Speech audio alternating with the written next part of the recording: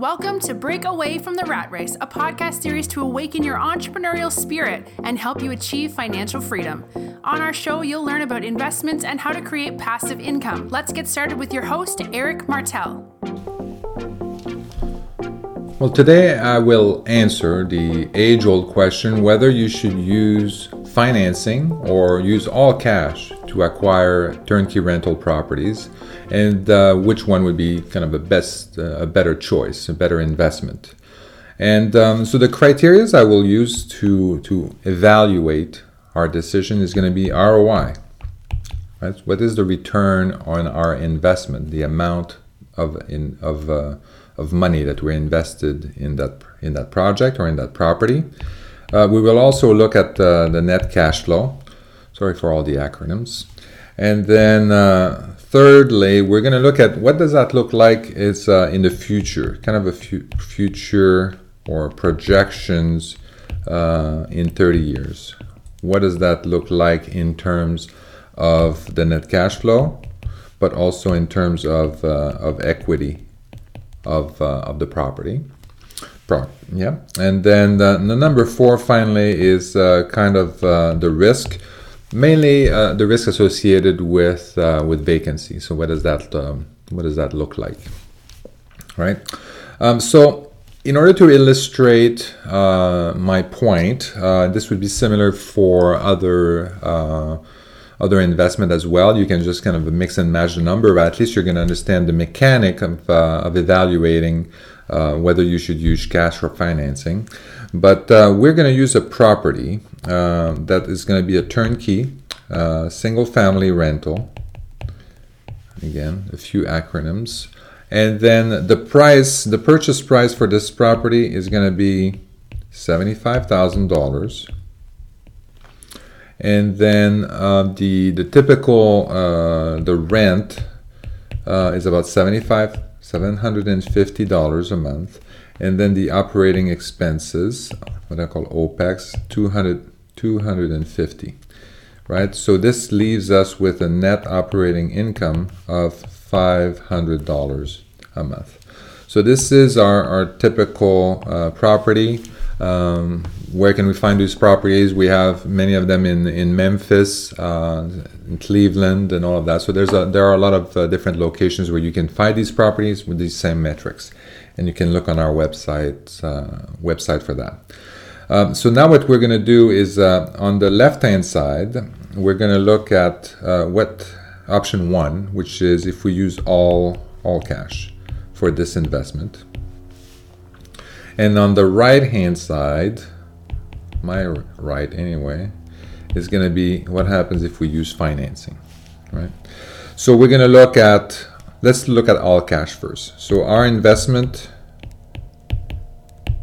in all cash, right, it would be the purchase price of the property. We're not going to include any closing costs just to simplify things. But $75,000, we're going to write a check for $75,000 to acquire this property. And then what we want to calculate is our net cash flow, because we want to calculate how much profit are we going to make on this. So our net cash flow is going to be our net operating income, right, which is $500. And then we're going to subtract the debt service or the mortgage payment. And in this case, we don't have any debt service. So our net cash flow is going to be $500 a month. We're going to calculate our return on investment here, and it's going to be $500 a month. We want to have our annual return, so we're going to multiply by 12, and we're going to divide by the value of our investment in this property, and it's $75,000. So that gives us 8% return on our investment. So we'll do the same on the financing side. So we're going to do a 80% financing, right? So that means we're going to put 20% down. So our investment is going to be $15,000, right? I need to erase this little scratch. Then let's calculate our net cash flow. So our net operating income Again, it's the same as before, $500. Now we have to subtract the debt service, and our mortgage payment basically is $250 a month. So I kind of round it a little bit, but it's about $250 a month. So we're left with a net cash flow of $250 a month. So significantly less than what we had in when you buy all cash, right? So we're thinking, okay, well, if I want to have a high net cash flow, then I probably want to put all cash, but we'll get to that in a moment. So let's just calculate the ROI for this investment. So now my ROI, my profit is $250 per month. I want the annual return, so I multiply by 12. And the amount that I have invested, so in this case, I didn't invest $75,000, I invested $15,000. So my return in this case is 20%.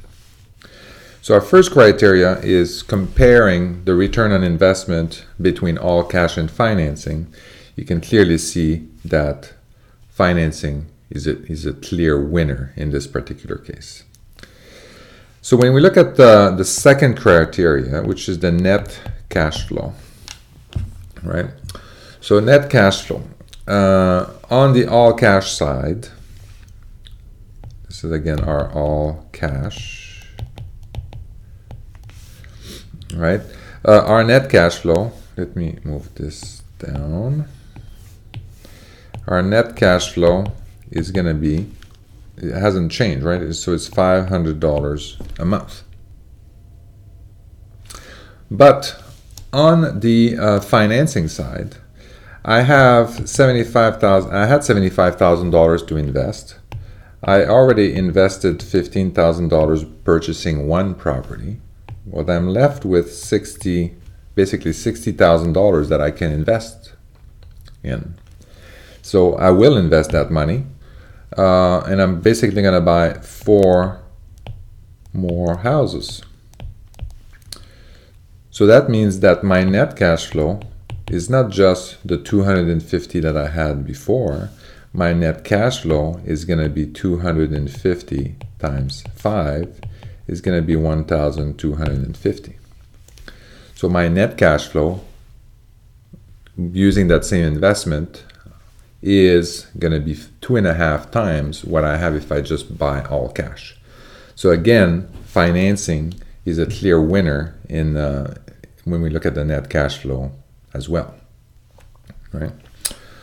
So let's look at the future then. Let's look at in 30 years. What does that look like? We want to look at the net cash flow in 30 years. So assuming that basically the increase in rent and the increase in operating expenses kind of offset each other, in 30 years, if I look at all cash here, then my net cash flow, all cash, is going to be $500 a month. So that's all cash. If I look again at financing here, well, my net cash flow of 250, when I look at the 250, there was also, I had to pay, so 250, I had to pay $250 in debt services. So in this case, my net cash flow per house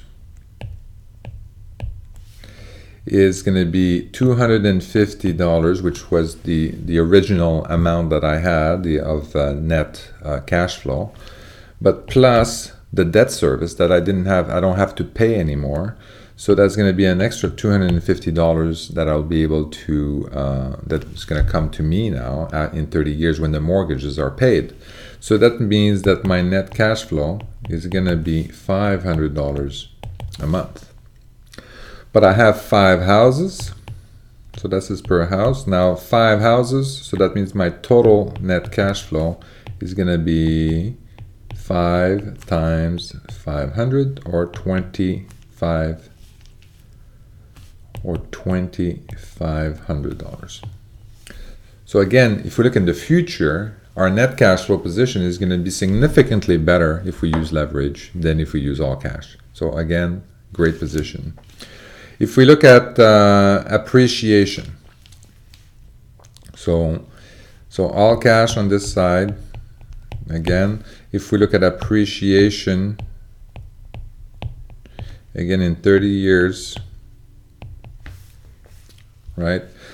So for appreciation, we're going to use 1% per year in appreciation. So that means that over 30 years, the property, so 1% per year, that means that the property is going to be, over 30 years, is going to increase by 35% increase over 30 years.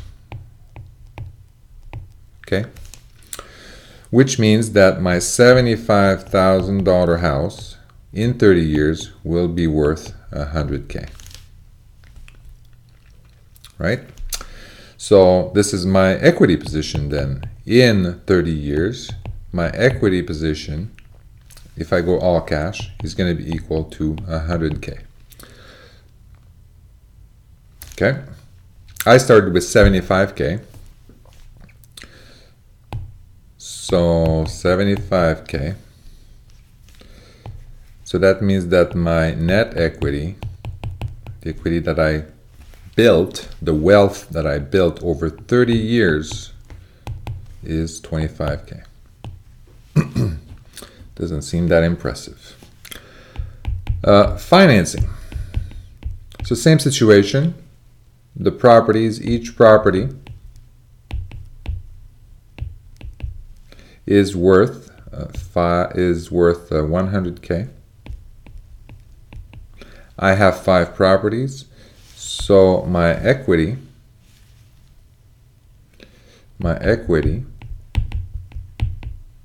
is equal to 500K. I started with 75K, so my net equity is equal to 425K. So I've built $400,000 more in equity using financing than using all cash. So this is a very significant difference, again, on the financing side. So let's look at our fourth criteria. So let's look at all cash again, and then versus financing here. Right, our fourth criteria, you'll remember, had to do more like with risk, and really the biggest risk is around vacancy, right? So what does that look like in terms of risk? So if I'll look at it in two different ways. One of them is that if a portion of the tenants or one tenant leaves. If one tenant leaves, right? So how does that affect my net cash flow? So on the all cash side, I have one house. So that means that the rent is 0. The OPEX we said was $250. So minus $250. The debt is 0. So that means that my net cash flow is minus $250. Okay. On the financing side, I have five properties, but only one of the tenant doesn't pay, right? So I have an issue with one of the tenant. So how does that impact my net cash flow? So the rent that I will be getting, I have 5 houses, so instead of 5 rent, I'm gonna get 4 rent of $750. So that means $3,000. OPEX, I have to pay OPEX for all 5 houses. So the OPEX was $250. So that is minus $1,250 that I have to pay. I have to pay debt service, right? So I have to pay debt service even for the house that is not rented. So that's 5 times 250. So minus 1,250. My net cash flow, even with the tenant gone, is going to be 3,000 minus 2,500. So I'm still plus $500. So on this side, if one tenant doesn't, of course, it affects my entire rent. So I have a significantly higher risk when the tenant leaves because my all rent is gone to that. If I have multiple properties, obviously that risk is spread over multiple properties. So yes, my revenue is significantly impacted, but at least I'm still making some cash flow with my properties, with my investment.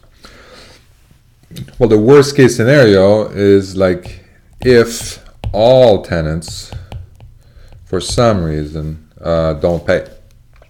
So here, on the all cash side, it would be the same, right? So the net cash flow, because I only have one tenant, so this is pretty much the same scenario, is minus 250. On the financing side, here, so that means that my rent would be 0. My OPEX would still be minus 1,250. And my debt I still have to pay minus 1,250. So I would be down $2,500.